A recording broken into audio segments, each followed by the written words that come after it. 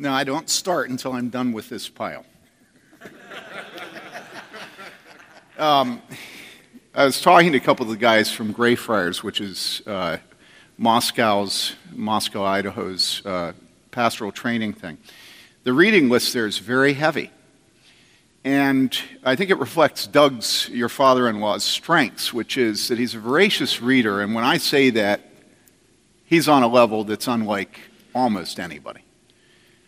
I think I want to say 5 a week. That's what he told me, I think. And he said he's done it for 30-some years. Books. All right? What I'm going to say to you is almost contrary to that, which is don't read a lot. Read well, carefully, and chew what you read until there's nothing left. No substance, just the kind of stuff that is soft.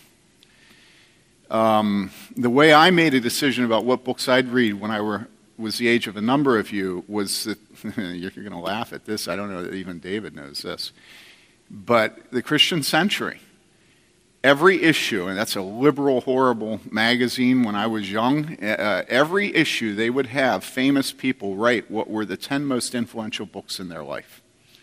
And I always read that. And what I noted was that always within the top 5 books of all the people that said what they read was what book? What do you think? Not the Bible. No. What? Nope. These are liberals, guys, not knowing God. What? Nope. Yep. It was Augustine's Confessions. And so I thought, you know what? I'm going to read it. And then I realized why they all said it. So I want to give you just a few books that have really had an impact on me. And some of them you'll see that. First of all, I have not yet read all of this, but it is a book that I've been familiar with my whole life. And this is Pastoral Care by Gregory the Great.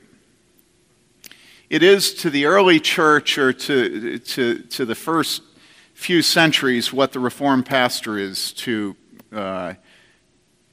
since the Reformation. It's just a classic of pastoral care. And when you go to the table of index and you look at it, it's almost like Richard Baxter's bestiary of sins. That's not the name. In that it goes through and it says, here's how you deal with the proud man, here's how you deal with the humble man. Here's how you deal with the man of the sins of the flesh, here's how you deal with the man with the sins of the heart. And he goes through and through and through and through. Can't more highly recommend this. Here's Augustine's Confessions. Always put a few yellow Post-it notes in the front of the book so that you can put them in where they're important, and some you'll need more than others. When I went in the ministry, I read this book called The Autobiography of Richard Baxter. It's obviously shortened, you know. And when I got done that, I read The Reformed Pastor. There's no question the greatest influence on my conscience as a pastor are these 2 books. If you have not read The Reformed Pastor and you're a pastor and elder, you should do it. You'll hear some of this today. I can't recommend this highly enough. This is where we are today. This is not ancient history. We have now returned to the early church. And you'll understand that a little bit. This is called Persecution in the Early Church. Is it on the internet? Is it on the internet, Stephen? I don't think so. I think it's hard to find copies of this. So we should produce a PDF, although I think it's still in copyright. It probably is. Anyhow, huh? Okay, we're working on getting a PDF. Fantastic book. This particular edition is Oxford, 1980. It's been issued in a few different things. And you'll know why on this one in a few minutes. I know. It's weird. Why would I recommend Kierkegaard? I don't know how to describe it to you. It's like, I don't know. This thing's beat to a pulp. They're just short little vignettes that he throws off. They're parables. Stephen, what would you say about it? It's very applicable to modern evangelical Americans. Yeah. And PCA, evangelical PCA. I don't know what. What would you say, David? Nothing. All right. Now, Chesterton. I would recommend that you not read Lewis and that you read Chesterton. The reason is Chesterton is more manly. And you don't want to adopt an affected method of communication. I think Lewis leads you into an affected method of communication. I could be wrong. That's just my thinking. Chesterton is like a whirlwind. He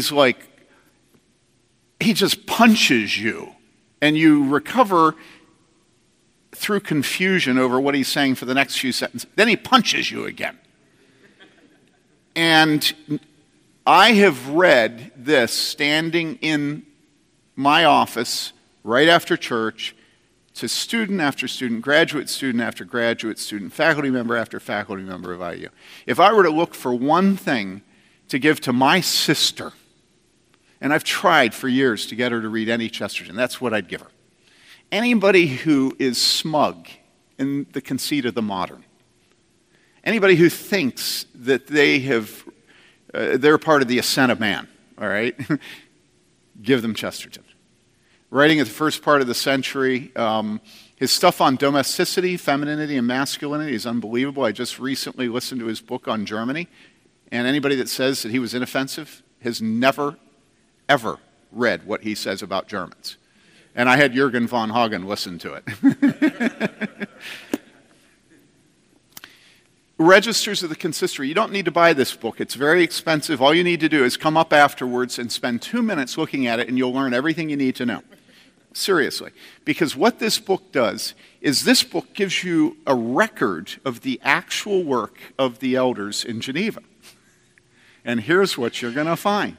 Calvin spent a huge amount of his time adjudicating conflict between two drunks, one a man, the other a woman, who had been in a bar late one night, and he drank marriage to her, and then she had a baby because he drank marriage, and then they had sex, and then a baby, and then he denied that he drank marriage to her.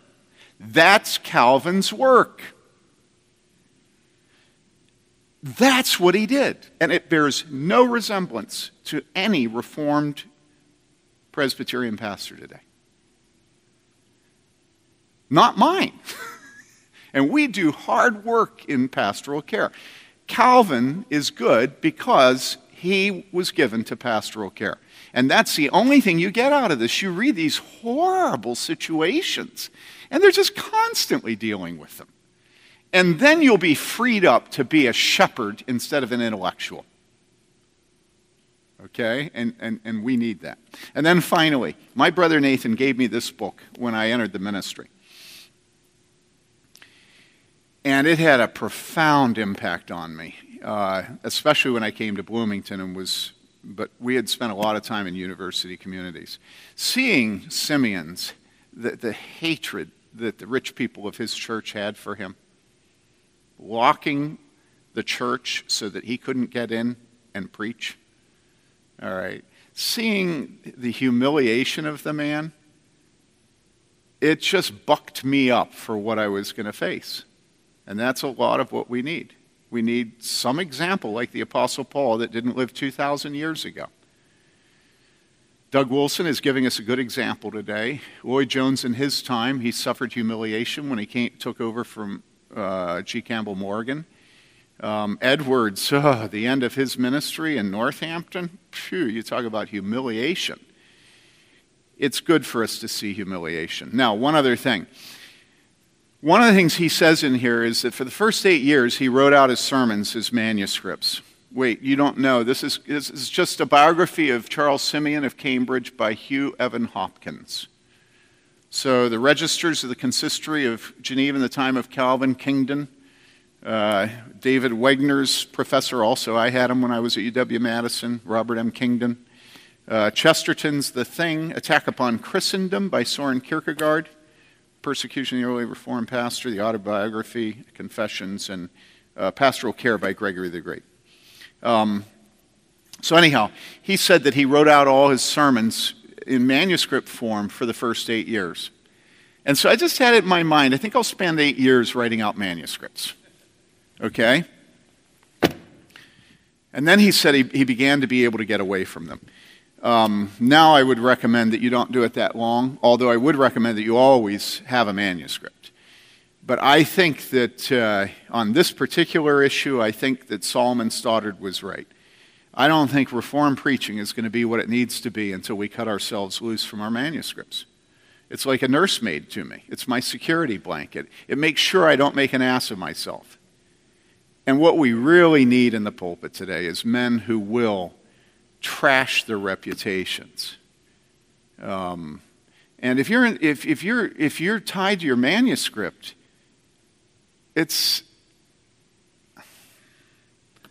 I really think that it is to lose a lot of what it is to preach. And not everybody's like you, not everybody's like me, but one of the things I notice is it doesn't cause me to go off on tangents. And yet you read anything Paul wrote, and his tangents are mind-boggling. You know, we call them parenthetical asides. But what Paul's doing is he's thinking of this person who is looking daggers at him right now. They're very personal. And so I think eye contact of preachers is very important because you know the stories of the people there. You're their shepherd. And so you go on asides because all of a sudden you think, oh, I know what she's thinking right now. She thinks she can never come to the Lord's table. Okay, I'm going to give an exhortation to her right now. Hey, those of you who are timid and think you can never be good enough, do you realize that that is precisely the qualification? You know, we should not be tied to manuscripts. It's good discipline to do them. I think you should do them for every sermon. But very few men did. All right, now, 22. All right. Let's pray.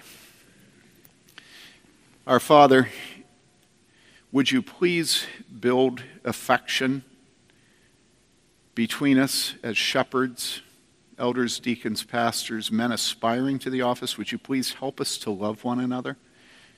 Please give us love for men who are bearing the marks of Jesus. We thank you for Doug and the incredible encouragement he has been to David and to me, and for the presence of his son-in-law Ben, and of Tyler and those men. We thank you that they're with us, and we pray that you will protect their ministry. We thank you for David and the way that he and the elders and the pastors of Christ the Word have strengthened us.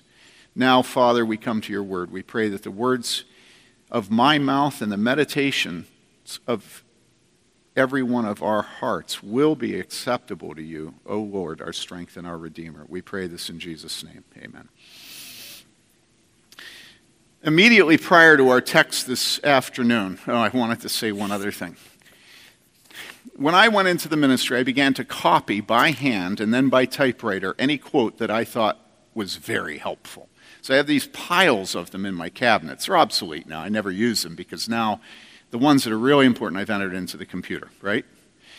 But keep quotes and then go through them, because every single time that you want a quote, you have to go through the whole stack in order to find them. And you'll always be waylaid by other things you'd forgotten.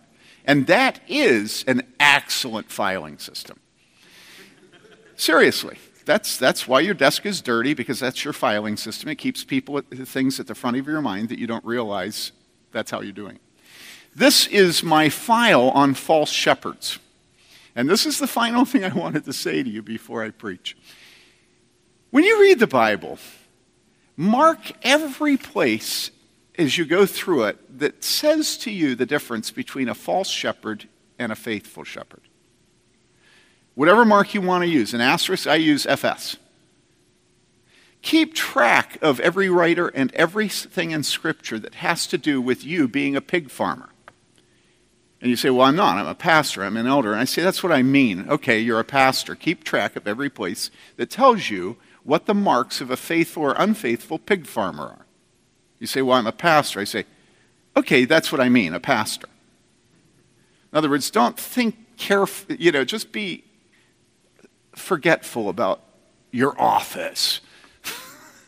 And look at what Scripture says about your office and how you can tell who's faithful and who's unfaithful and what seduces men to unfaithfulness in the ministry, okay? This is one of my files. I want to read to you a couple things from it at the very beginning. Peace is certainly a pleasing word, but cursed is the peace that is obtained at so great a cost that there is lost to us the doctrine of Christ, by which alone we grow together into a godly and holy unity. Peace is certainly a pleasing word. That's the part I remember. But cursed is the peace. You don't have to remember How about this? While the priests are out to net their profits and the people are truly delighted to be confirmed in their errors, Satan has such freedom to deceive. And then a third. Indeed, it is appropriate to repeat here once again what I've mentioned before, that fault must not always be found with the servants of Christ if they're driven with violent force against professed enemies of sound doctrine. Don't always be faulting pastors for the intensity of their opposition to false doctrines. All right? Unless, of course, you're perhaps disposed to accuse the Holy Spirit of lack of moderation. Then go ahead, feel free, be my guest. And then listen to this. The vehemence of holy zeal and of the Holy Spirit in the prophets was like that. And if soft, effeminate men think it stormy, they do not consider how dear and precious God's truth is to him. Isn't that beautiful? Never forget reading that. And I decided as I read that, I'm going to keep track of the word effeminate from now on, the rest of my life. It's dead. Nobody says effeminate anymore. And all three of those are Calvin. Okay. Immediately prior to our text this afternoon, Jesus has been teaching in the synagogue in Capernaum. It's a long section. And at its heart are these precious words. John 6, beginning with verse 51, I am the living bread that came down out of heaven. If anyone eats of this bread, he will live forever. And the bread also which I will give for the life of the world is my flesh. Then the Jews began to argue with one another,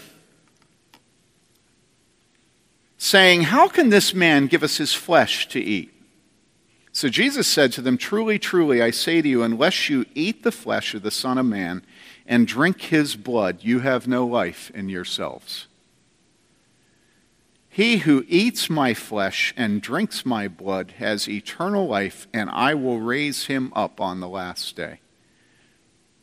For my flesh is true food, and my blood is true drink. He who eats my flesh, in case we didn't get it the first time. I mean, think about Jesus repeating this. I don't think I was shocking enough. They may have not caught what I was saying. Anyhow, he who eats my flesh and drinks my blood abides in me, and I in him. Now, this is the context for the disciples' response, and it's from their response that we have the title of our message this afternoon. It's titled, Who Can Listen to It? From what we've just read, the exchange with Jesus continues, but it moves from the primary participants being, quote, the Jews, to Jesus' disciples. And here is, again, the word of the Lord, which is eternally true, picking up with verse 60. Therefore, many of his disciples, when they heard this, said, this is a difficult statement. Who can listen to it? But Jesus, conscious that his disciples grumbled at this, said to them, does this cause you to stumble? What then if you see the Son of Man ascending to where he was before? It is the Spirit who gives life, the flesh profits nothing. The words that I have spoken to you are spirit and are life, but there are some of you who do not believe." For Jesus knew from the beginning who they were who did not believe and who it was that would betray him. And he was saying, "For this reason I have said to you that no one can come to me unless it has been granted him from the Father." As a result of this, many of his disciples withdrew and were not walking with him anymore. So Jesus said to the 12, "You do not want to go away also, do you?" Simon Peter answered him, "Lord, to whom shall we go? You have words of eternal life. We have believed and have come to know that you are the Holy One of God." Jesus answered them, Did I myself not tell you, not choose you, the 12, and yet one of you is a devil?" Now he meant Judas, the son of Simon Iscariot, for he, one of the 12, was going to betray him. This is the word of the Lord. Now you'll notice that Jesus' disciples found what he had said concerning the necessity of their eating his body and drinking his blood repugnant. They called it a hard saying. It was very difficult for them, and so it says they grumbled at it. They claimed no one could bear listening to it, and in the context of teaching in the synagogue, we all recognize what that means, don't we? The same thing it would mean today in our pulpits. If men are grumbling at the preacher and saying his words are too difficult and no one can listen to them, the rich and influential of the congregation won't waste time taking the steps necessary, for the good of the flock, of course, to rid themselves of the man. They'll get together and scheme, then they'll offer the preacher suitable remuneration. That was from a letter that I got from a rich man.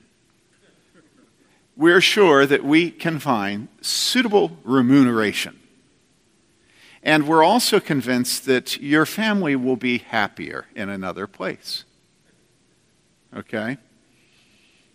If the preacher refuses that suitable remuneration, they will savage him.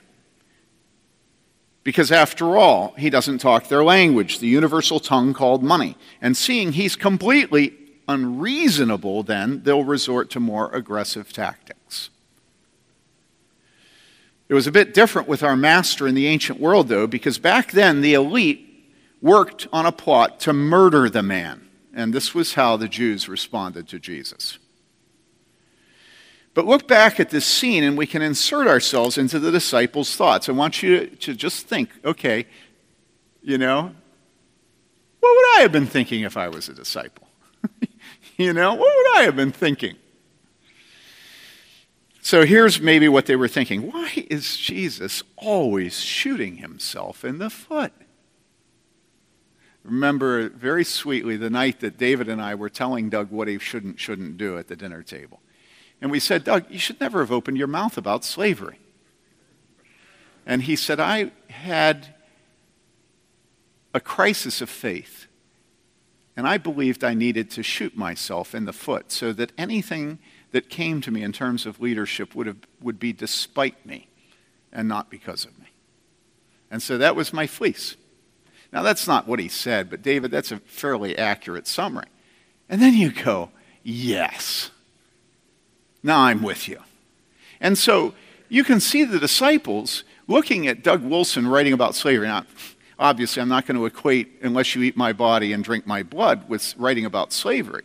But you can see some resemblance that Jesus is popular. He has such a ministry. Are you with me? And the disciples would have thought, why does he always have to shoot himself in the foot? Doesn't he know how important his ministry is? How important his ministry is for God's plan, for the restoration and comfort of all those sheep without a shepherd, the very sheep he regularly claims to have compassion for. So then why does he make a habit of saying difficult and scandalous and yes, we must admit, hurtful things? Why does he insist on erecting impossible barriers between himself and his disciples, between his followers and God, really? Jesus' doctrine of salvation through eating his body and drinking his blood is so repugnant to those who don't believe, and often, we must admit, to those of us who do believe, that scholars point to this text as maybe the most obviously authentic of all the texts of the four Gospels. Entering through what they call the criteria of dissimilarity, the door is wide open for men like the Jesus Seminar folks to declare this small section of the Gospels genuinely accurate, believably historical, and really true. The criteria of dissimilarity is a way of measuring the likelihood that something in an historic text did or did not actually happen, was or was not actually said. If what we read in Matthew, Mark, Luke, or John would have been distasteful or shocking to the writers of the Gospel or to the members of the early church, among whom the Gospel writers did their work, then by the criteria of dissimilarity, say the scholars, it's real history. In other words, Jesus really did say that we must eat his body and drink his blood. The criteria of dissimilarity is sometimes called the criteria of embarrassment.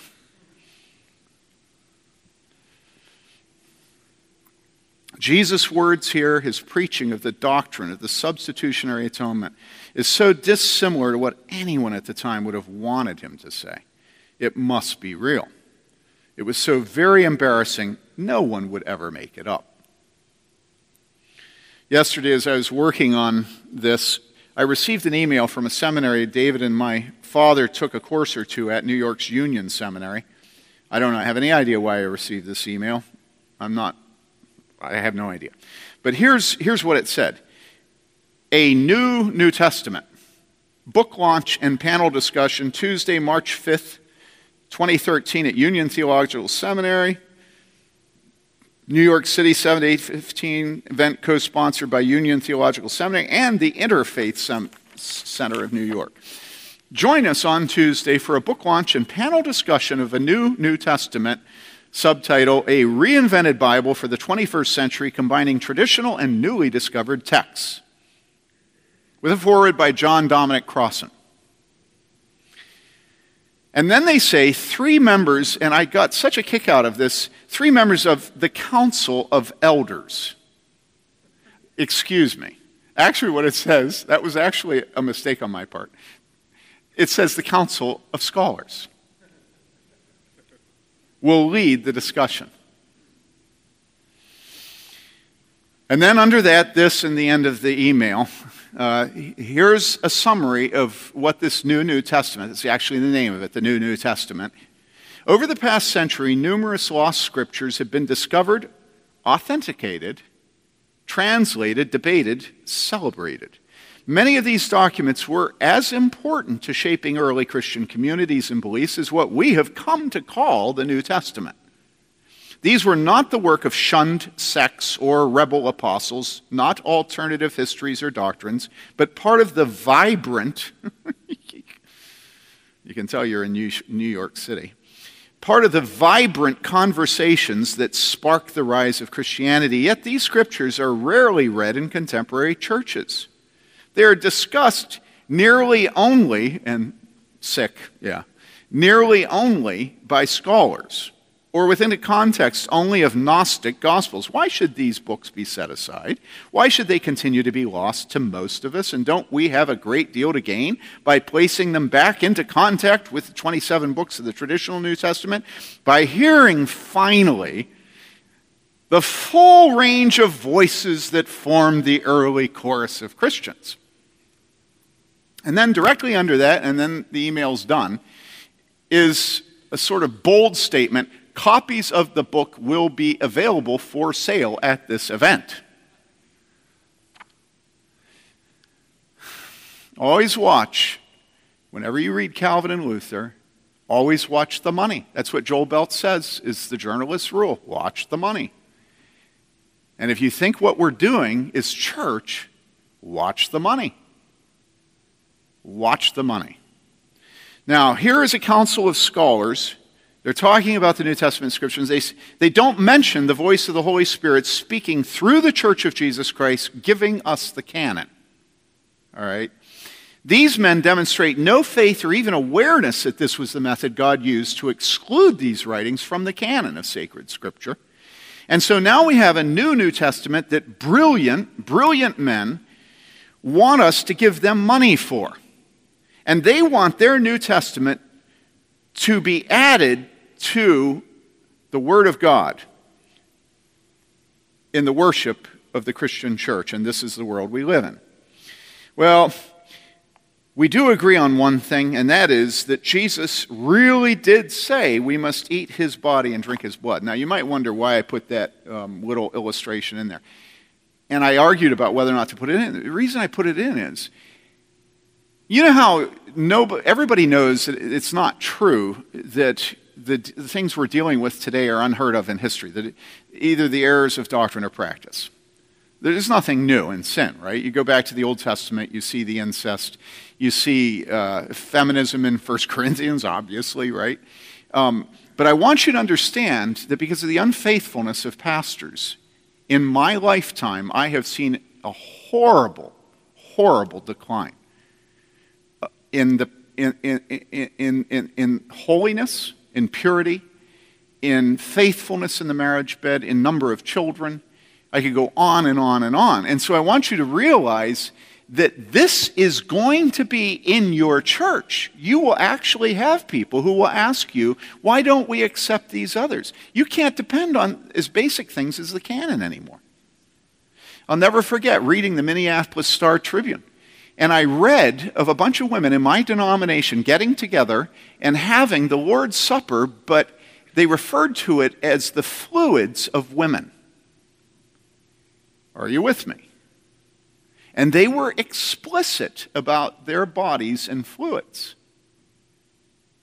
And this was, I'd say, 23 years ago. And I'm reading this, and it was done in the name of Jesus Christ. And so honey displaced wine, and honey was used for a certain reason, and it was something that you could never make up. And living in a sort of ghetto of the Reformed community, we don't realize where we're headed. But I've been there. I'm coming back to tell you. That's why I'm so intent on the issue of gender-neutered Bible translations. Okay? I know where we're headed.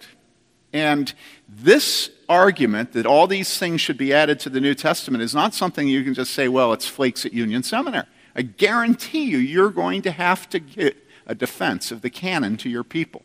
And yet I guarantee you also it never happened except maybe in Roman Catholics apologetics in any church of my parents or my grandparents. So here's where we're headed, and what we have to do is we have to begin to recover the zeal and the discernment and the impropriety of the great warriors of the past. We can't live. I remember Dad saying so often that J. Gresham Machen said that America's living on the borrowed capital from generations past, and watch out when it runs out. And then he died. Thanks a lot. And here David and I are, and the capital done run out. Right? So men, wake up, sleepers.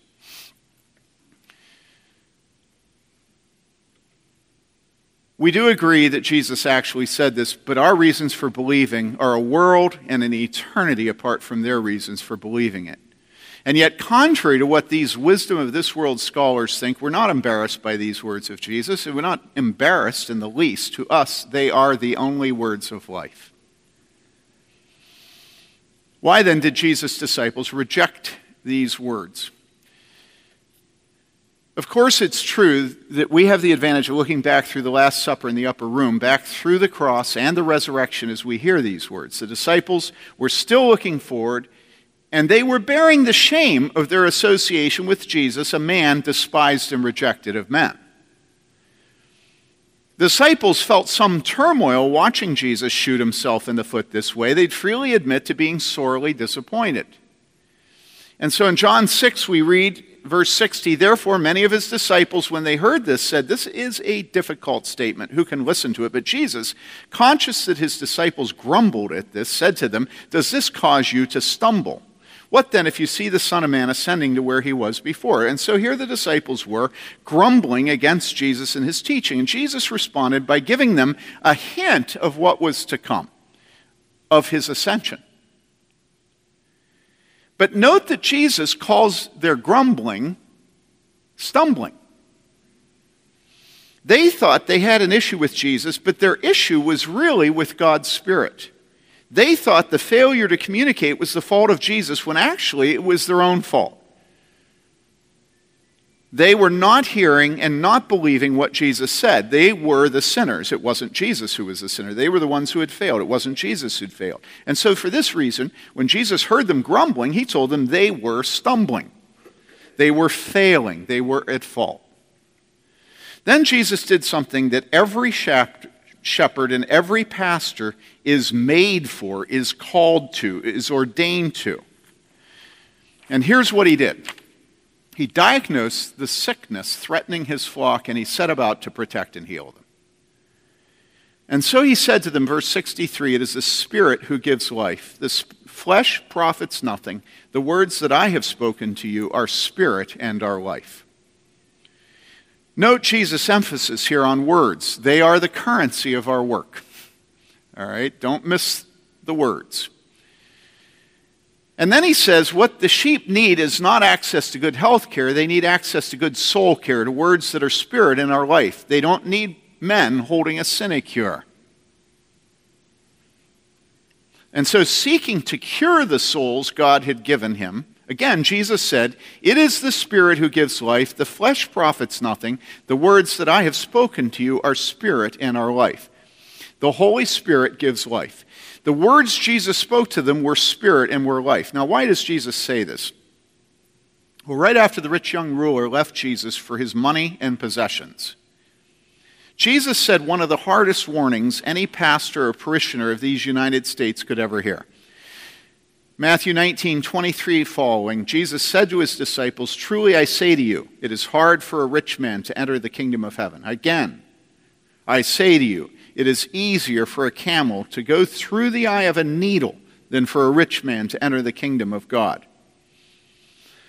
That's the backdrop. Now listen to the exchange. When the disciples heard this, they were very astonished and said, "Then who can be saved?" And looking at them, Jesus said to them, "With people, this is impossible, but with God, all things are possible."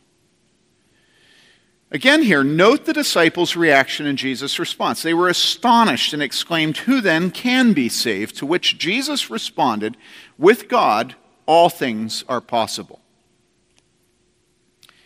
And so any effectiveness in preaching and teaching God's word requires the work of the Holy Spirit. In our work, shepherding God's flock, we must depend upon the work of the Holy Spirit. We must cling to the power of the Holy Spirit. Yesterday, our eldest daughter, Heather, was catechizing one of her sons, 7-year-old Josiah. The catechism question Heather used was based on Westminster Shorter 29-31. She asked Josiah, "Who can change the sinner's heart?" The correct answer Josiah was supposed to give was the Holy Spirit alone. But he said, "Jesus, probably."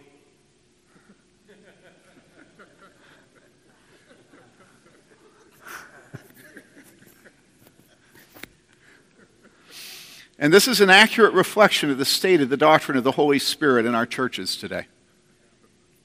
And I'm his pastor. One of them. It's probably David's fault. Jesus and God are the answer to everything, and the Holy Spirit is relegated to oblivion. Or, if we're to be truthful, our own ability to empathize with others, our brilliant intellect, our marketing, our way of putting it just so, our wonderful wife and helpful children, our killer programs, our killer schools, our musicians and their music, our head coverings. All right, joke. One of these is not like the others. These are the things that really win souls. Do you understand what I'm saying? My empathy, my ability to be sensitive. And this is the problem with our preaching today. We do not want to depend upon the Holy Spirit for the success of the work. That's it. I have said a number of times in this church and my former church that the preacher, there are two ways of saying it. One is, will make you think that I am educated. The preacher is the one you pay to be pious to prove it doesn't pay to be pious. A better way of saying it is the job of the preacher to protect his flock from the Holy Spirit. That's the job of the preacher. And listen, when I say things like this, I don't say them because I don't know myself. I know I don't know myself as I ought.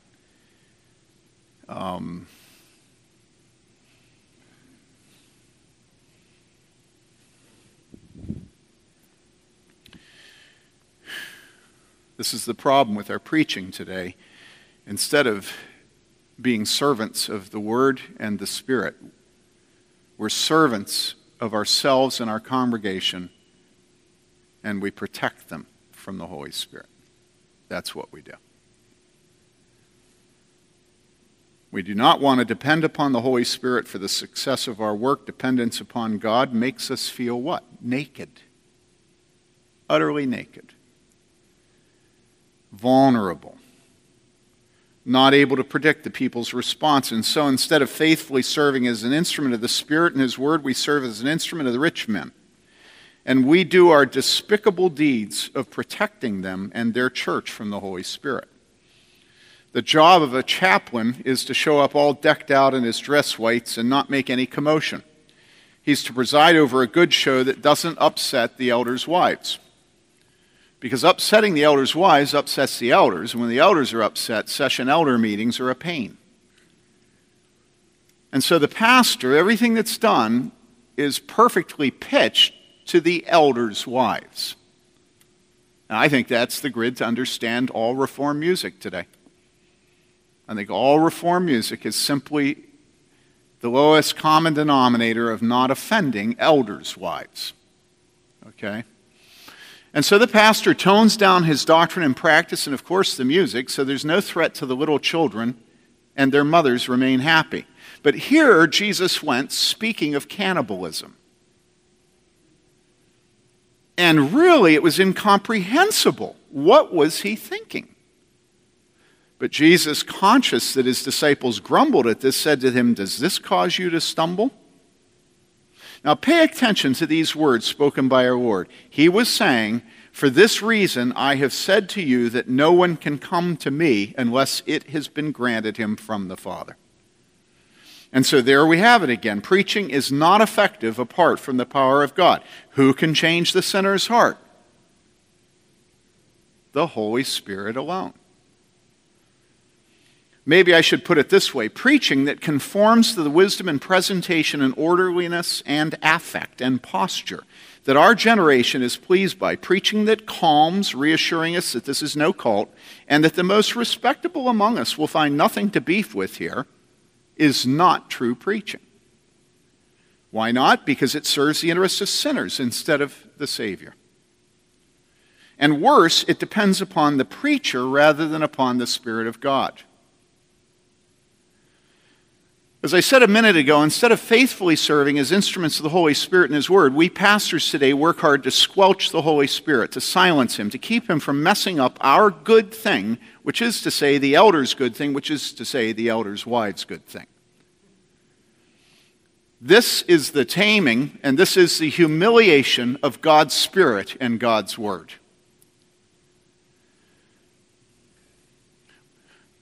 Remember what Stephen said?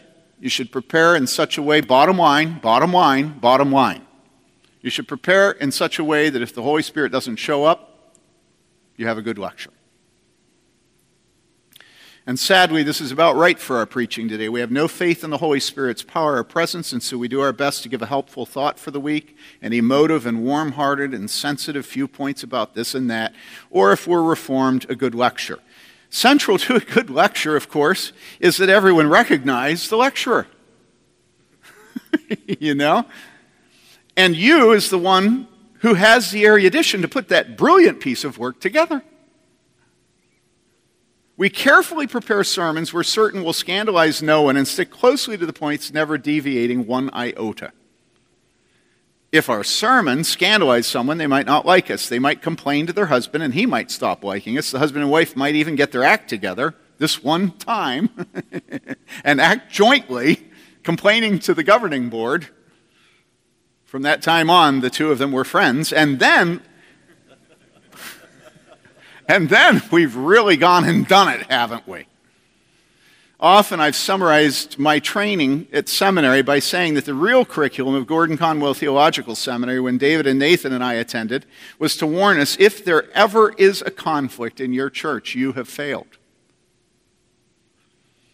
And so let me ask you, here in the exchange Jesus had with his listeners and disciples, did he fail? Verse 65, and he was saying, for this reason I have said to you, that no one can come to me unless it has been granted him from the Father. As a result of this, many of his disciples withdrew and were not walking with him anymore. Have you ever noticed that Jesus almost seems to celebrate the blindness and granite hardness, or maybe we should say the toxicity of man's heart, absent the work and power of the Holy Spirit? Mark 4:11 and 12, he was saying to them, to you has been given the mystery of the kingdom of God, but those who are outside get everything in parables, so that, purpose statement, so that while seeing they may see and not perceive, and while hearing they may hear and not understand. Otherwise, what? They might return, they might repent and be forgiven. Who gave the disciples and who has given you and me the mystery of the kingdom of God? Let me ask you that. Brother believer, where did you come from? Erudition? A good lecture? An emotive fellow who took the time to wheedle and cajole you?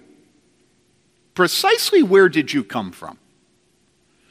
Of course, the answer is that the wind blew where he desired and gave you hearing ears and seeing eyes and a tender heart, and the horrible, terrible conviction of sin, and the repentance and faith in the death and resurrection of our Lord Jesus Christ, who alone is the healing of sinners and hope of this dark world.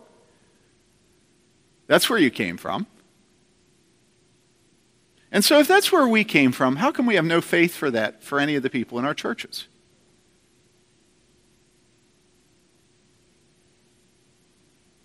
God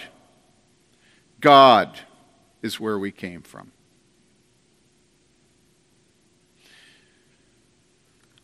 Without God, nothing is possible. As dead men walking, we await his work. As pastors talking, we know there is no hope without him. And yes, we know his work is not controllable, but we also know he has promised his word will never return to him void. And so we preach on, praying for his anointing of us and opening the eyes and hearts of our congregation. The more I've been a pastor, the more I love John 3. I just love it. You're a teacher of Israel, you don't understand. Man, it has to be born. How can a man be born? Well, the wind blows where it lists. You know, it's so absolutely contradictory to anything that we think about salvation. You know, it's the Holy Spirit. It's the mystery of the Holy Spirit's work. When it happens, how it happens, where it happens. But boy, we know that the preaching of the word is the means that God has appointed. Now, I want to talk a few minutes, and it's somewhat haphazard, but I want to talk a few minutes about two areas that I believe that we need to begin to show the dependence on the Holy Spirit today. I think these are two of the main areas where we refuse to be dependent on the Holy Spirit today. Okay? Both of them are authority. I think we as pastors today hate authority. And we're all servant leaders, and it's a big scam. You know, it's a big scam, servant leadership. It's absolutely true, but the way we use it today is to abdicate the responsibility God has given us and to act as if it's piety to abdicate. Okay? So I want to talk about authority. And the two headings are going to be authority in content and then authority in presentation or in affect. In Mark 1, 21 and 22, we read, "They went into Capernaum, and immediately on the Sabbath he entered the synagogue and began to teach. They were amazed," I think David read this, probably all of us read it. "They were amazed at his teaching, for he was teaching them as one having authority, and not as the scribes."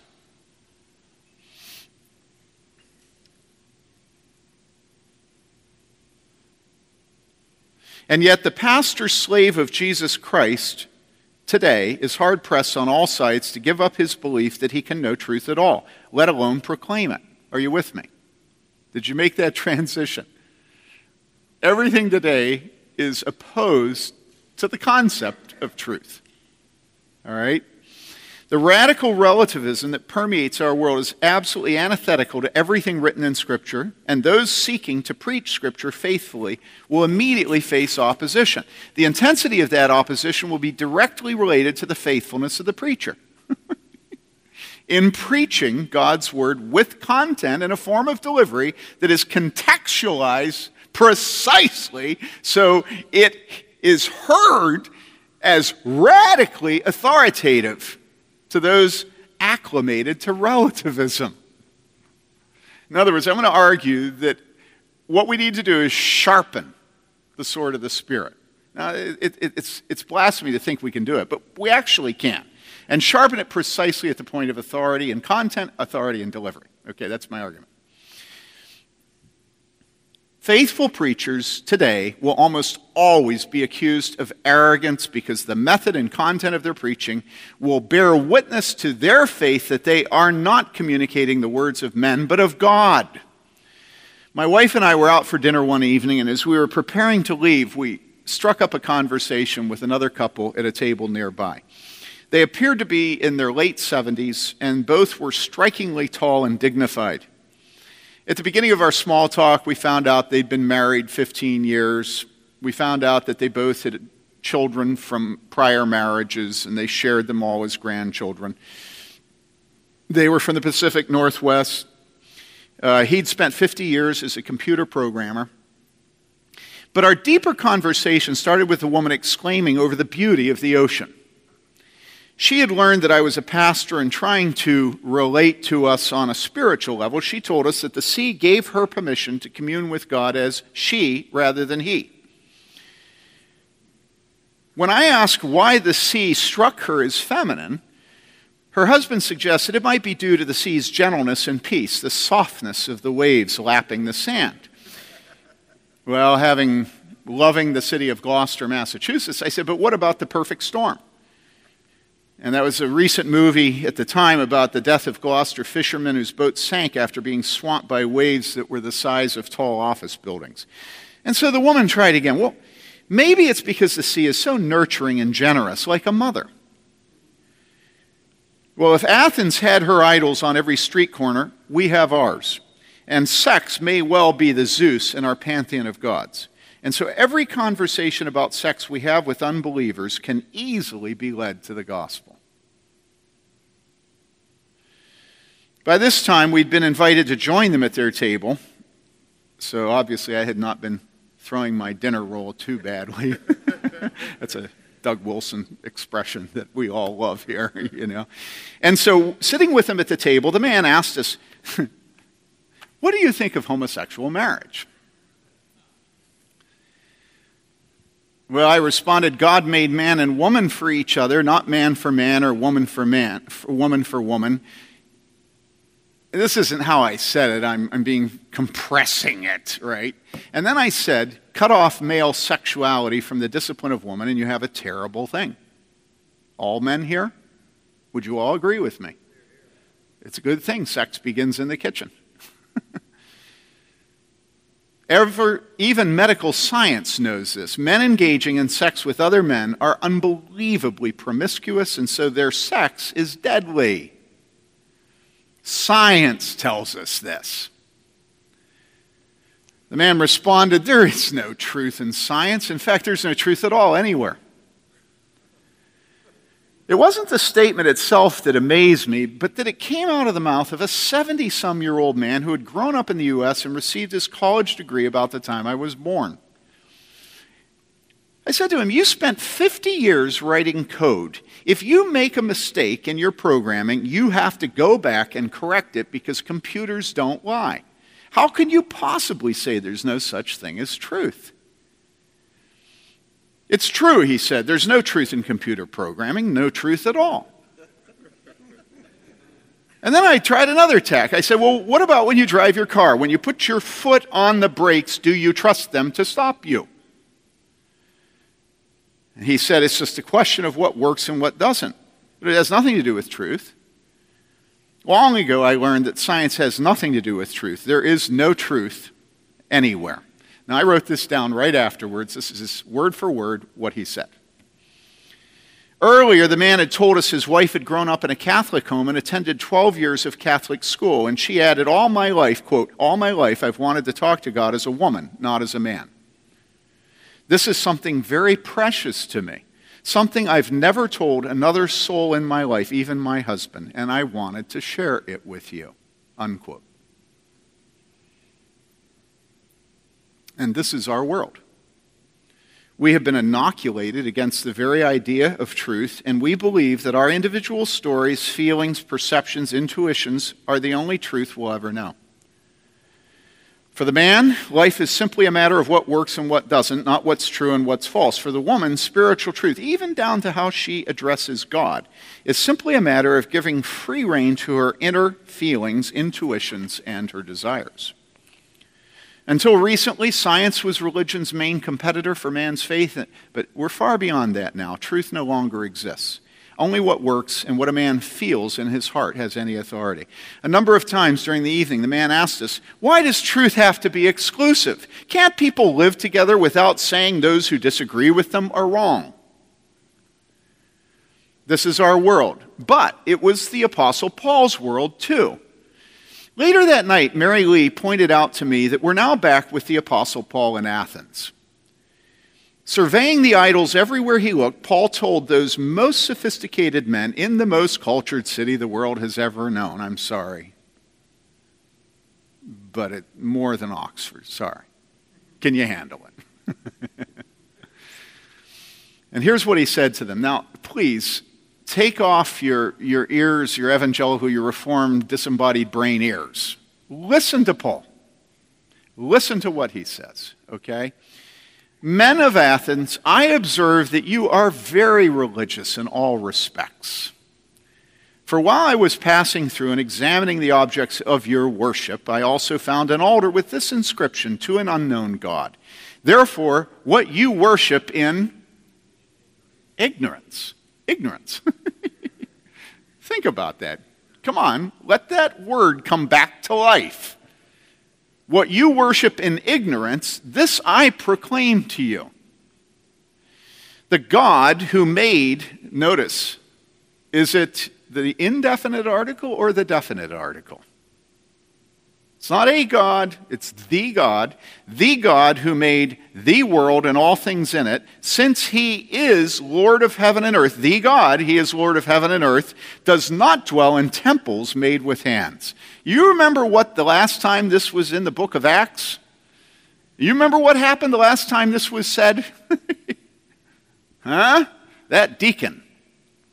That lesser officer, deacon, said it. Stephen. "Nor is he served by human hands as though he needed anything, since he himself gives all people life and breath and all things." Okay? Are you feeling this a little bit now? All, the God, all right? "And he made from one man every nation of mankind." By the way, the PCA is shot through with evolution. Don't think it doesn't matter. David and I are rabid about this. Don't think it doesn't matter whether there was one man, Adam, from whom God made the race. All right? And he made from one man every nation of mankind to live on all the face of the earth, having determined their appointed times and the boundaries of their habitation, that they would seek God, if perhaps they might, and you remember the word here? Grope. If perhaps they might grope for him. And find him, though he is not far from each one of us. For in him, and we all love this, in him we live and move and have our being, or we exist in the NASB. As even some of your own poets have said, for we also are his children. Being then the children of God, we ought not to think that the divine nature is like gold or silver or stone, an image formed by the art and thought of man. Therefore, and now here it comes, guys. Therefore, having overlooked the times of ignorance, God is now declaring to men that all people everywhere should repent, because he has fixed a day in which he will judge the world in righteousness through a man whom he has appointed, having furnished proof to all men by raising him from the dead. Reading the Apostle Paul's words, it's hard to imagine how exclusive, how intolerant, dogmatic, and unbelievably arrogant his words sounded to the Athenians. Yeah, right. Your own God is the only true God. He's the one who made the world and everything in it. He's determined the borders of the Roman Empire. We gave you Aristotle, Socrates, and Plato, but we're groping at truth. We're ignorant. You conceited fool. And then you tell us, unless we repent, he'll judge us, and that the proof is some guy you claim was raised from the dead? You can't be serious. You may say that the Apostle Paul's preaching to the Athenians is exactly what every evangelical preacher in the U.S. today preaches. But the sad truth is that such preaching is rare, not just outside, but also in the Bible-believing church. Look at it honestly. And it's clear this sermon is filled to the brim with radical truth statements that allow no wiggle room. He does not preface each sentence with hedging or weasel expressions like I believe or I think. Rather, he makes declarative statements of universal truth. The God who made the world and all things in it is Lord of heaven and earth. And what of his condemnation of the idols of ancient Athens? The British Museum is filled with them today, and we call them art. And yet, standing in the power of the Holy Spirit, the Apostle Paul did not flinch. All these things and the thought that gave rise to them were only the products of, as he said, times of ignorance, for which those listening must repent. Only a complete fool would say the things that Paul was saying. And then finally, to top it all off, the Apostle Paul began to speak of the resurrection of the dead. Put yourself in the minds of the Athenians there that day, and it's little wonder Scripture tells us, quote, some began to sneer, unquote. I told you we'd get to workmen and the persecution in the early church. Moving into the first few centuries following the apostolic age, we find radical relativism at the heart of the persecution of the early church. Get your mind around the similarity to us today. The Roman Empire encompassed the ancient world. Many countries, races, and ethnic groups were under Rome's rule, and keeping the peace was no easy task. One of the most challenging jobs the emperors faced was avoiding offending the various gods worshipped by each people group. Rome solved this problem by being inclusive of religious diversity. Instead of forcing her subjects to worship her own gods, Rome endorsed every nation's gods. The pantheon of gods was the law of the empire, and everyone got along fine with one another as long as no one attacked their neighbor's god. Moral and religious relativism were the law of the land. And so why were Christians persecuted and martyred? Because Christians were radically opposed to all idolatry. That's why. Christians were exclusivists. As we just saw with the Apostle Paul in Athens, Christians bore witness that all the gods of the nations are idols, and that the Lord made the heavens and the earth. He was the one in whom every man lived and moved and had his being, and one day all men would be judged by him. Can you feel the tension? Well, you bet you can, and the reason is because it's all around you today. like the Christians of the Roman Empire, we too live in a radically relativistic world as we bear witness that Jesus Christ alone is Lord of all the earth. As the months and years passed after Christ's ascension, the gospel message grew in its divisiveness. First, believers were persecuted in Jerusalem, then in Judea and Samaria, and then to the uttermost parts of the earth. Rome's tolerance could not include the rock-hard exclusivity of the gospel of Jesus Christ, that he is the way, the truth, and the life, and that no man comes to the Father except by him. This is the reason Christians were imprisoned and condemned to death. Now, here's the part to get, okay? What charges were brought against them? What charges were brought against them? They were enemies of all mankind. They were atheists, and they were what? Anarchists. The two main charges were atheism and anarchy.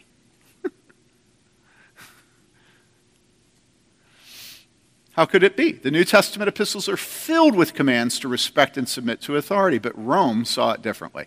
By her logic, Christians upset the delicate balance she had enforced across the empire in an endorsement of the pantheon of gods. If believers called all men to faith in Jesus Christ, they were opposed to her gods, and thus to her rule of law. Now, guys, do you understand this is America today? There's no need to translate it. And so they were persecuted, they were arrested, and they were often martyred for their radically authoritative witness to the way, the truth, and the life. This might help us to understand why the Roman ruler Pilate responded to our Lord's statement that he'd come into the world, quote, to testify to the truth. One more cynical ruler in a cosmopolitan, diverse, and inclusive world, he exclaimed, what? What is truth? What is truth? Now, I'm skipping a bunch of pages, which Jared will be very happy about.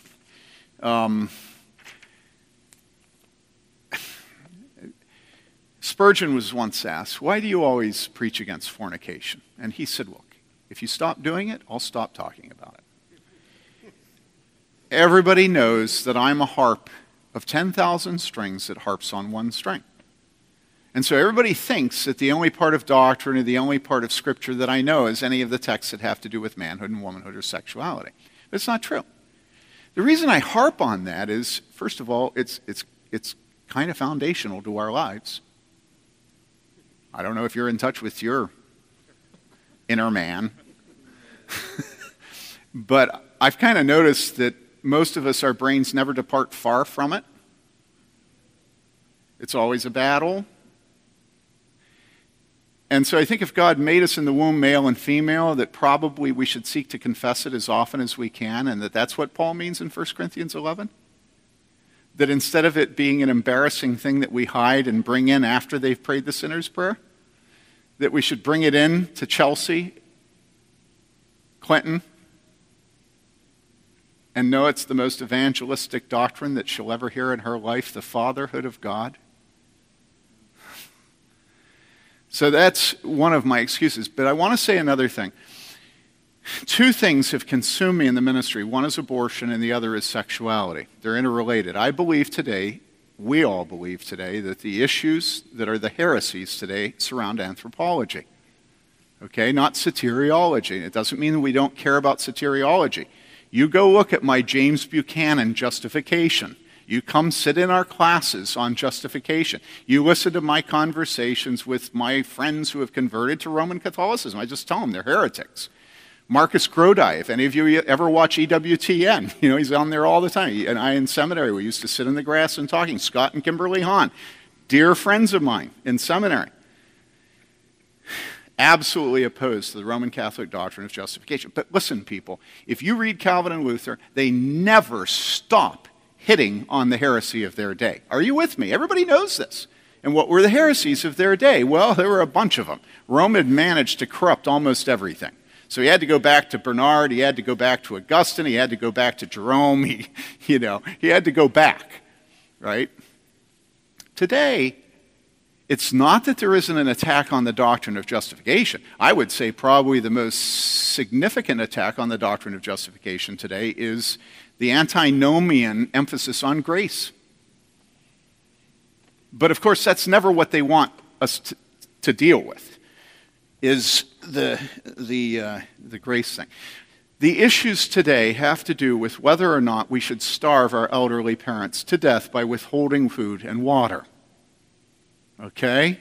Whether or not it's okay to use Depo-Provera as a birth control device when it's an abortifacient, whether ECPs can be prescribed by Adam when he's called into the emergency room, because it only rarely aborts.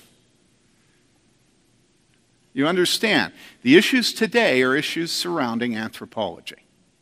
And so, if you're going to preach the Word of God, you have to understand the doctrine of man. You have to. You have to study the meaning of the order of creation. You have to understand what Scripture says about the image of God in man. You just can't avoid this. And so don't just get up there and say, like a guy I heard from this community preaching on the way here one Sunday morning. He was preaching a sermon on how there is such a thing as absolute truth. And he just kept saying over and over again in his sermon, I believe in absolute truth. He was like, dude, can you please stop saying I believe over and over again? Did you notice the Apostle Paul didn't say anything about what he believed? It's not the most effective way of convincing people there's absolute truth, to say I believe. And if you don't understand that, read Alan Bloom's The Closing of the American Mind, and he'll make it clear, a homosexual philosophy professor from UC Chicago. And then he died. And he'll tell you, don't ever talk about your values because you've already lost the war. We must declare God's truth, and we must do it in such a way that it's perfectly calculated to assault every conceit of the modern, that there is no truth, that dogma is always wrong, etc., etc. And the best place to do this is sexuality, it's abortion, it's the value of life, it's the image of God in man. You must study it. Now, that's my summary of 5 pages. All right? Remember I said preaching that's authoritative in content and preaching that's authoritative in delivery. We read in Matthew 22, then the Pharisees went and plotted together how they might trap him in what he said, and they sent their disciples to him, along with the Herodians, saying, Teacher, we know that you are truthful and teach the way of God in truth, and defer to no one. You see, in my Bible, right there, it would have an FS. You see? He defers to no one. That's interesting. For you are not partial to any, not to your rich man. Right? And if you say you don't have a problem with that, I say you're a liar. I have a terrible problem with that. All right. Tell us then, what do you think? Is it lawful to give a poll tax to Caesar or not? But Jesus perceived their malice and said, Why are you testing me, you hypocrites? Now remember I said preaching that's authoritative in content and preaching that's authoritative in delivery. Why? Perceiving their malice, said, Why are you testing me, you hypocrites? A few years ago, I was speaking with a friend who taught theology at a respected evangelical seminary. He's probably one of the most respected men that you all respect, all right? Well, some of you. Many of you. Okay. We were discussing the response of some Christian leaders to being confronted over their abuse of Scripture. I expressed my conviction that in a few years, the leaders' commitment to turn from their sin would be proven to be only pragmatic, and that in time they would proceed to do the very thing they had just promised not to do. My friend was astounded that I could think these men capable of deception. He went on to tell me why he thought I was susceptible to such uncharitable thoughts. He said to me this, quote, Your problem, Tim, is that you spent too many years in the mainline denomination with other pastors who weren't even Christians. But now you're back in the evangelical world, and these men we're working with are believers. You should never accuse another believer of lying, unquote. Really, never? The scribes and Pharisees were the leaders of the true church in Jesus' time, but Jesus called them hypocrites, and he did it publicly, over and over again. A hypocrite is a dishonest man who says one thing but does another. But that's Jesus, my friend might respond. You're not Jesus. He knew the scribes and Pharisees' hearts. We never know another man's heart. Only God knows what's inside a man. And true, in Paradise Lost, what does Milton say? He says, for neither man nor angel can discern hypocrisy, the only evil that walks invisible except to God alone. This is the reason God will preside over the final judgment. But are preachers of God's word really forbidden to diagnose and to rebuke sin in their listeners' hearts? Is this the sort of preaching we see in the New Testament?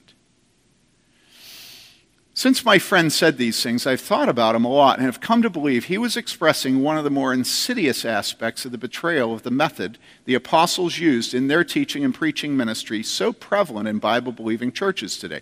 We claim Christian love forbids our thinking anything but the best about another believer, but this is simply quitting the field in the face of the aggressive relativism of our time.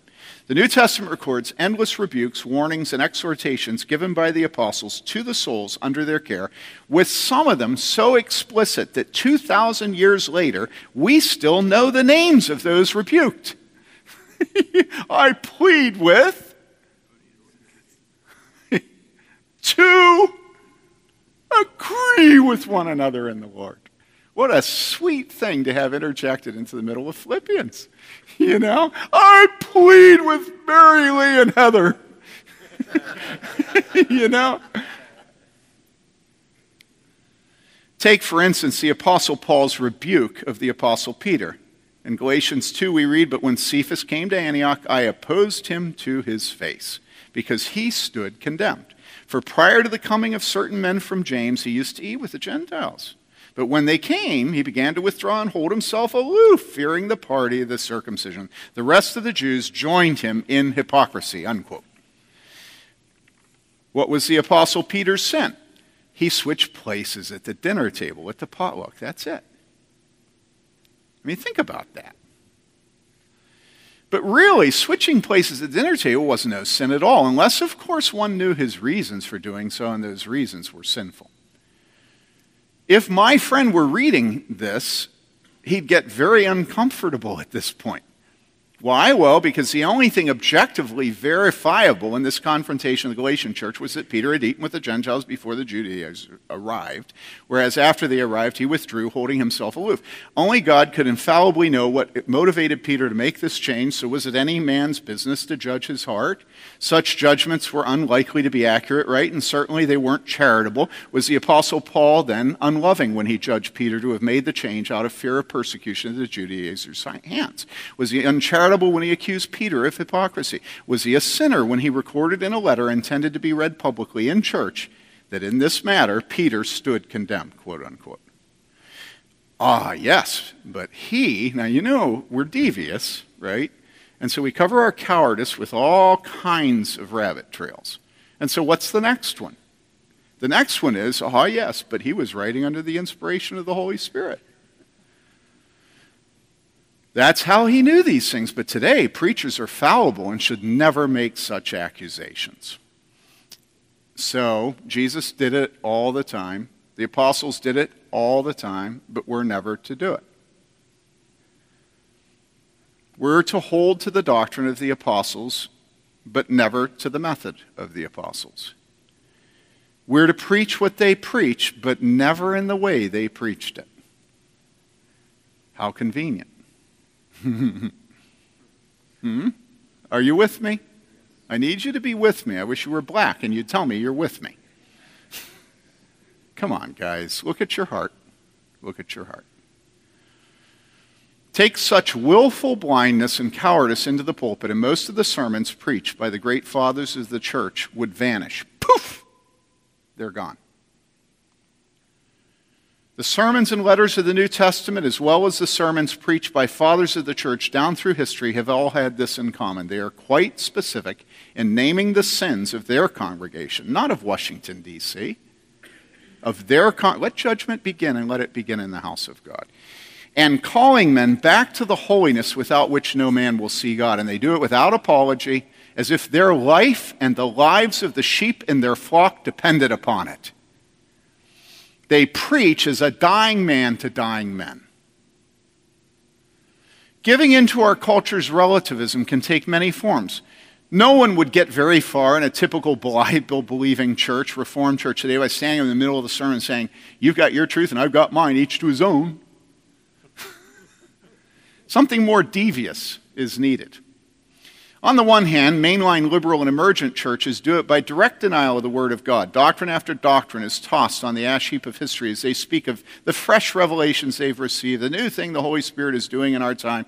They're, after all, progressive. They're emergent. It's a chrysalis emerging from the slime of hidebound traditions and authoritarianism.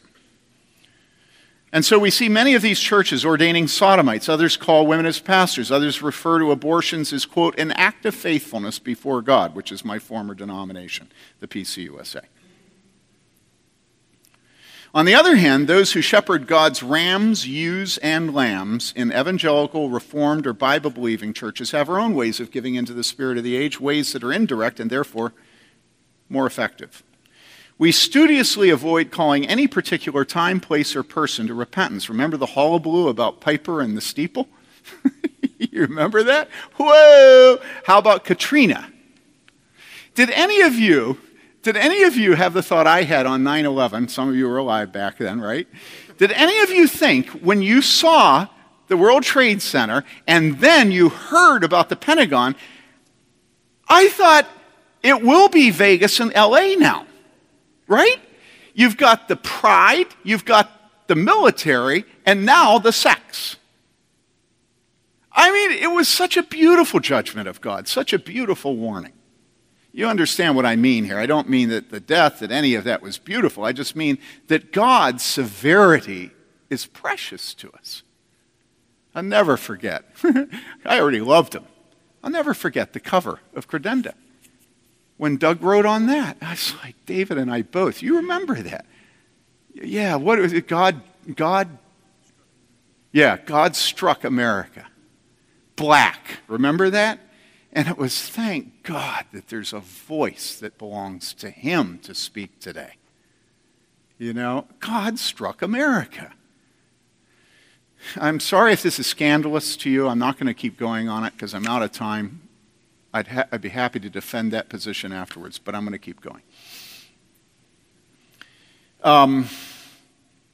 We take great care to avoid calling men to repentance, and it's all done under the guise of our admitting our own human fallibility, or worse, we claim the high moral ground by speaking of the necessity of exercising charity towards others, always thinking and expecting the best of our brothers and sisters in Christ. Tact and diplomacy have many places where they're absolutely necessary, but the apostolic preaching of the New Testament must be our example as pastors and elders today, not only comparing our doctrine to the apostles' doctrine, but also our methods to the apostles' methods, our tone to the Apostle Paul's tone. In other words, if our sermons are filled with humor or disarming anecdotes from our marriage or family life, extended illustrations from movies, it should be obvious to us we're not devoted to the Apostles' teaching. Try to imagine the Apostle Paul preaching like that today, and you'll understand my point.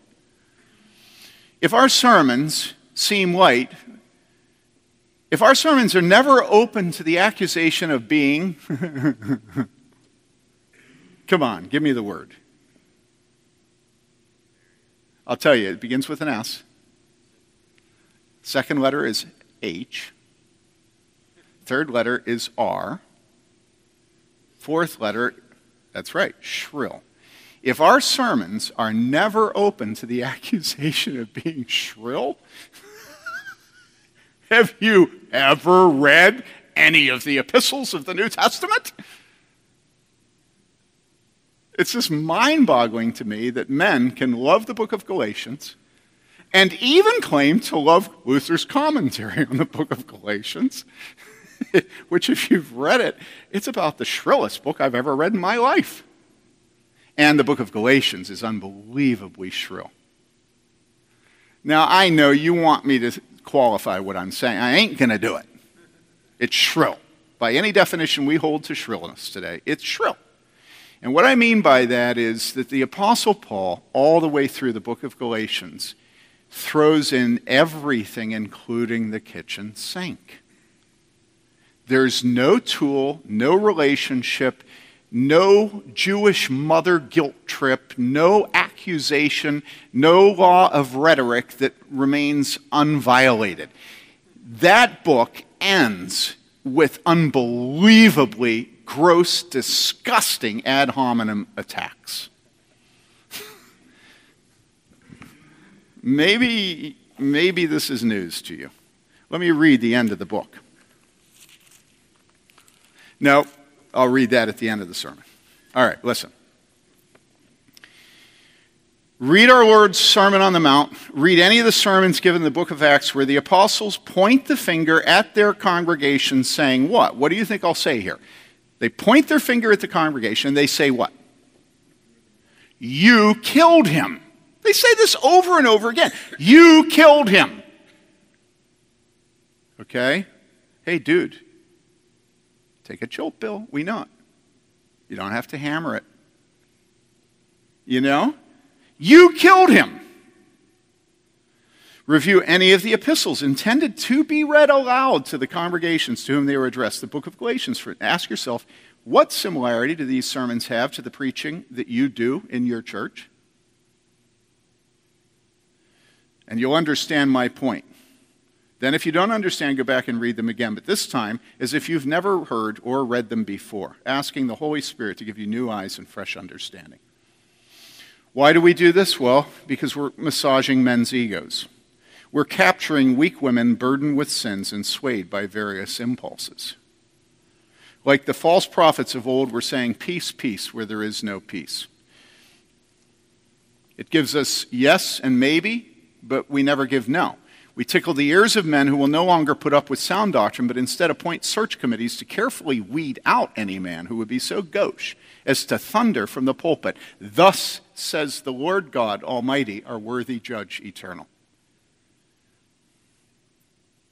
During the years, and many of you have heard this a number of times, I'm sorry, but in our family growing up, Dad had favorite jokes. And I have favorite illustrations, and this is my favorite on preaching. During the years he lived here in the U.S., the great prophet against communism, Alexander Solzhenitsyn, knew the sort of man America wanted, but he refused to tone himself down. Exiled in 1974, Ford refused to invite him to the White House. During his exile, he wasn't popular, starting with his address to the AFL-CIO and his Harvard commencement address 3 years later, 1975 and 78, Solzhenitsyn had turned his prophetic gift to exposing the moral complacency of his new country, and he'd done it fearlessly, not pulling his punches. As he prepared to move home, the New Yorker sent a correspondent up to Vermont to his farm to interview him just prior to departure. So the reporter writes, back in the study, they took a break for lunch. Back in the study, I asked Solzhenitsyn about his relations with the West. He knew that things had gone wrong, but had no intention of making any apologies. Quote, so this is Solzhenitsyn. Instead of secluding myself here and writing the big wheel, I suppose I could have spent time making myself likable to the West. The only problem is that I would have had to drop my way of life and my work. Now, how could any preacher read that without starting to blush? Let me start over again. Instead of secluding myself here and writing the big wheel, I suppose I could have spent time making myself likable to the West. The only problem is I would have had to drop my way of life and my work. And yes, it is true, when I fought the dragon of communist power, I fought it at the highest pitch of expression. The people in the West were not accustomed to this tone of voice. In the West, one must have a balanced, calm, soft voice. One ought to make sure to doubt oneself, to suggest that one may, of course, be completely wrong. And then the end. But I did not have the time to busy myself with this. This was not my main goal. I get done reading that, and I'm just thinking of myself. I'm thinking about one of the things I took greatest pride in at that point in my preaching work was the fact that people constantly told me that they loved the fact that when I preached, my tone never varied from conversational tone. And I read Solzhenitsyn, and I thought, how is it that my tone is always conversational and that people find that comforting. And I made a conscious decision, like I've made a conscious decision to repent of my inclusive language that I learned in high school when my wife in junior high or freshman in college taught me never to say girl. She started the Women's Center out at Westmont. Feminist, right? So you repent of what you learn as a youth. Long hair and a pierced back in 76. Ugh. I don't mind if you have a pierced ear. That's not my point. My point was I was completely androgynous.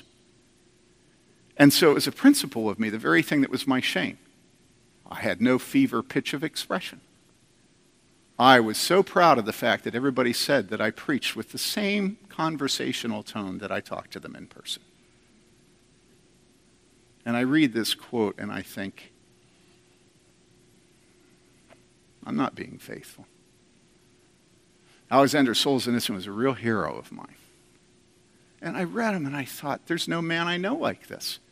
He's only doing it about communism, and we are stewards of the mysteries of God. And eternal souls hang in the balance.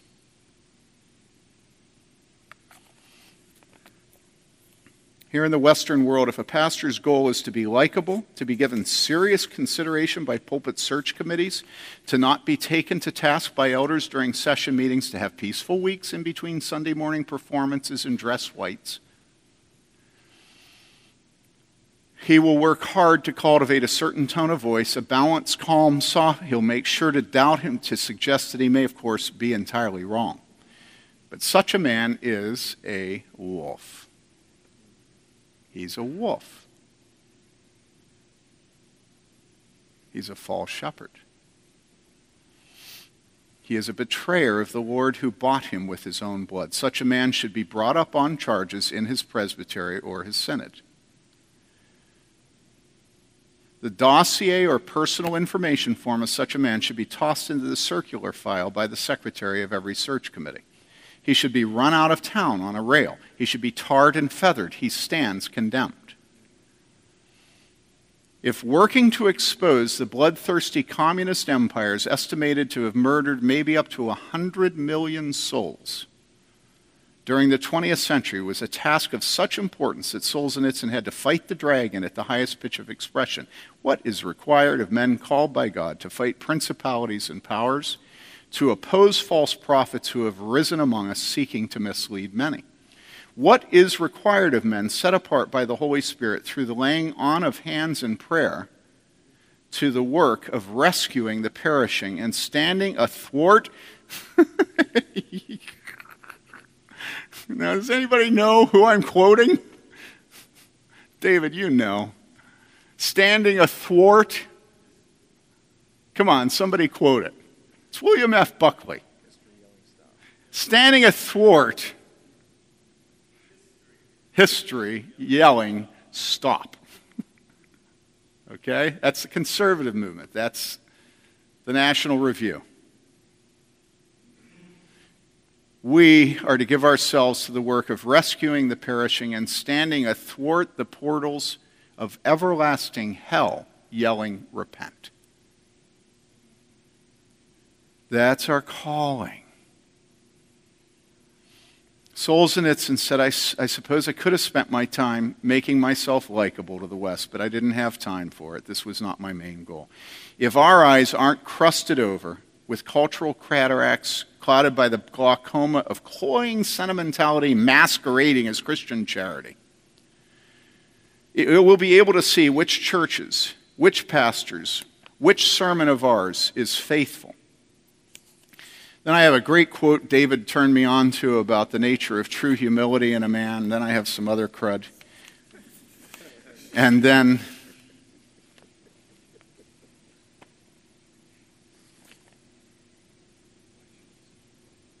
I have Luther. All I'm doing with all these things is I'm trying to show you the tone, the method of delivery of the fathers in the faith. I want you to understand their tone is unlike any tone in the Reformed world today. All right? See it. A little Kierkegaard, then a little Paul, then we're done. Here's the Kierkegaard. We all know what it is to play warfare in mock battle, that it means to imitate everything just as it is in war. The troops are drawn up, they march into the field. Seriousness is evident in every eye, but also courage and enthusiasm. The orderlies rush back and forth intrepidly. The commander's voice is heard, the signals, the battle cry, the volley of musketry, the thunder of cannon. Everything exactly as it is in war, lacking only one thing, which is the danger. And so also it is with playing Christianity. That is, imitating Christian preaching in such a way that everything, absolutely everything, is included in as deceptive a form as possible. Only one thing is lacking: the danger.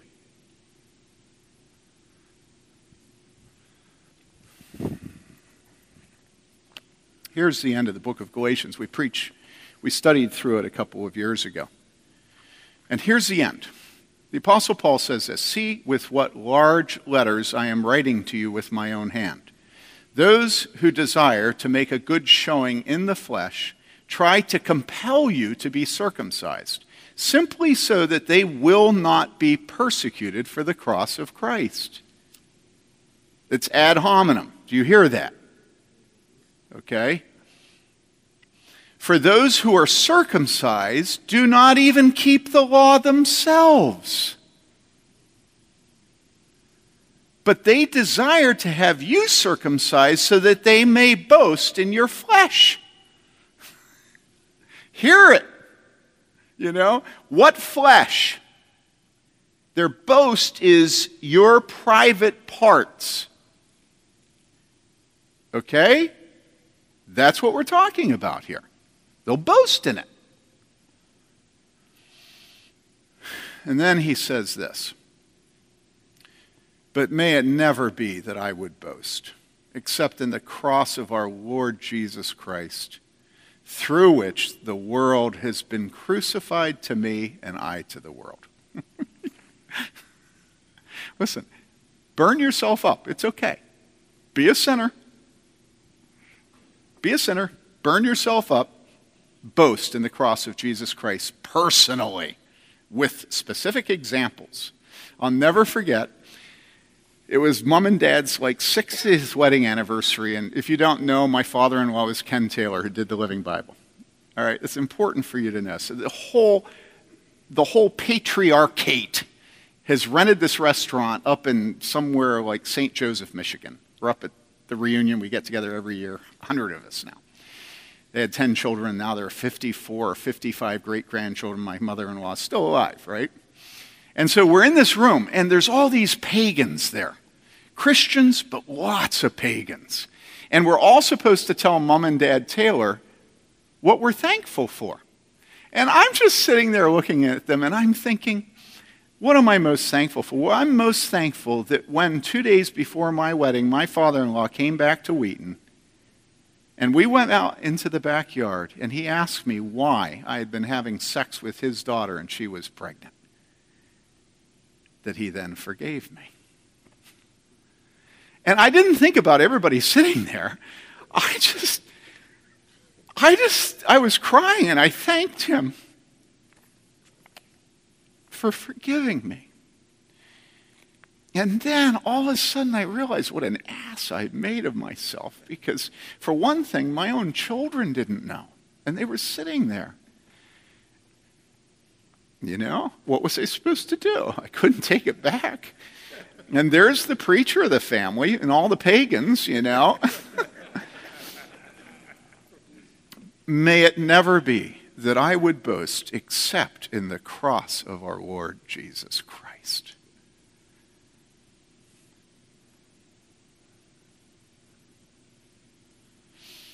Through which the world has been crucified to me and I to the world. For neither is circumcision anything nor uncircumcision, but what? A new creation. And those who will walk by this rule, now listen to this, dudes, listen to this.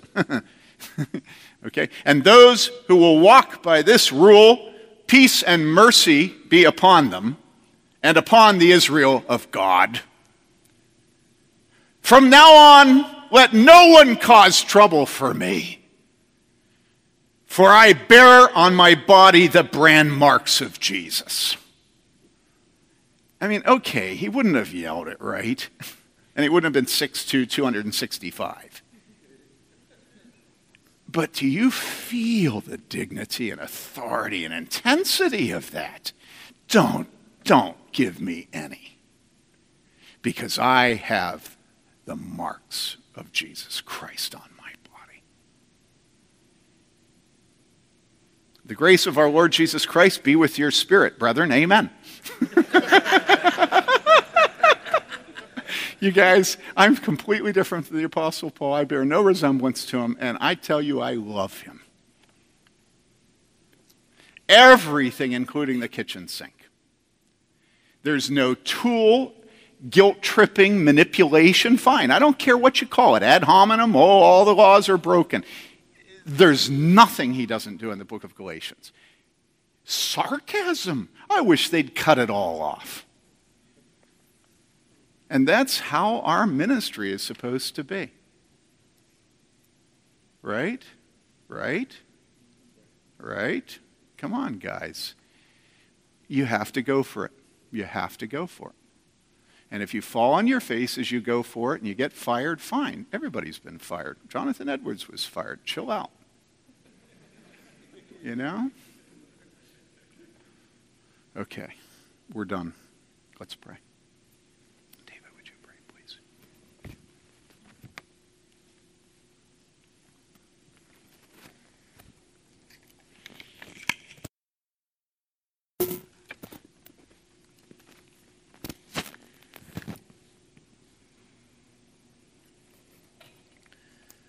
Now, Heavenly Father, we come to you and we give you thanks for this word. Lord, we confess our failure. We confess our sins. We confess to you that we have not been the servants we ought to have been. We confess to you our fear of man. We confess to you our hiding in weakness and our being influenced by the spirit of this age. Father, we ask that you will forgive us. Would you please forgive us, Father? Lord, would you change us? Would you strengthen us? Would you build us? Would you mold us into the ministers that would be able to give a good report and through which your word can prosper and your spirit can work? And Father, would you give us the joy of being ministers of reconciliation?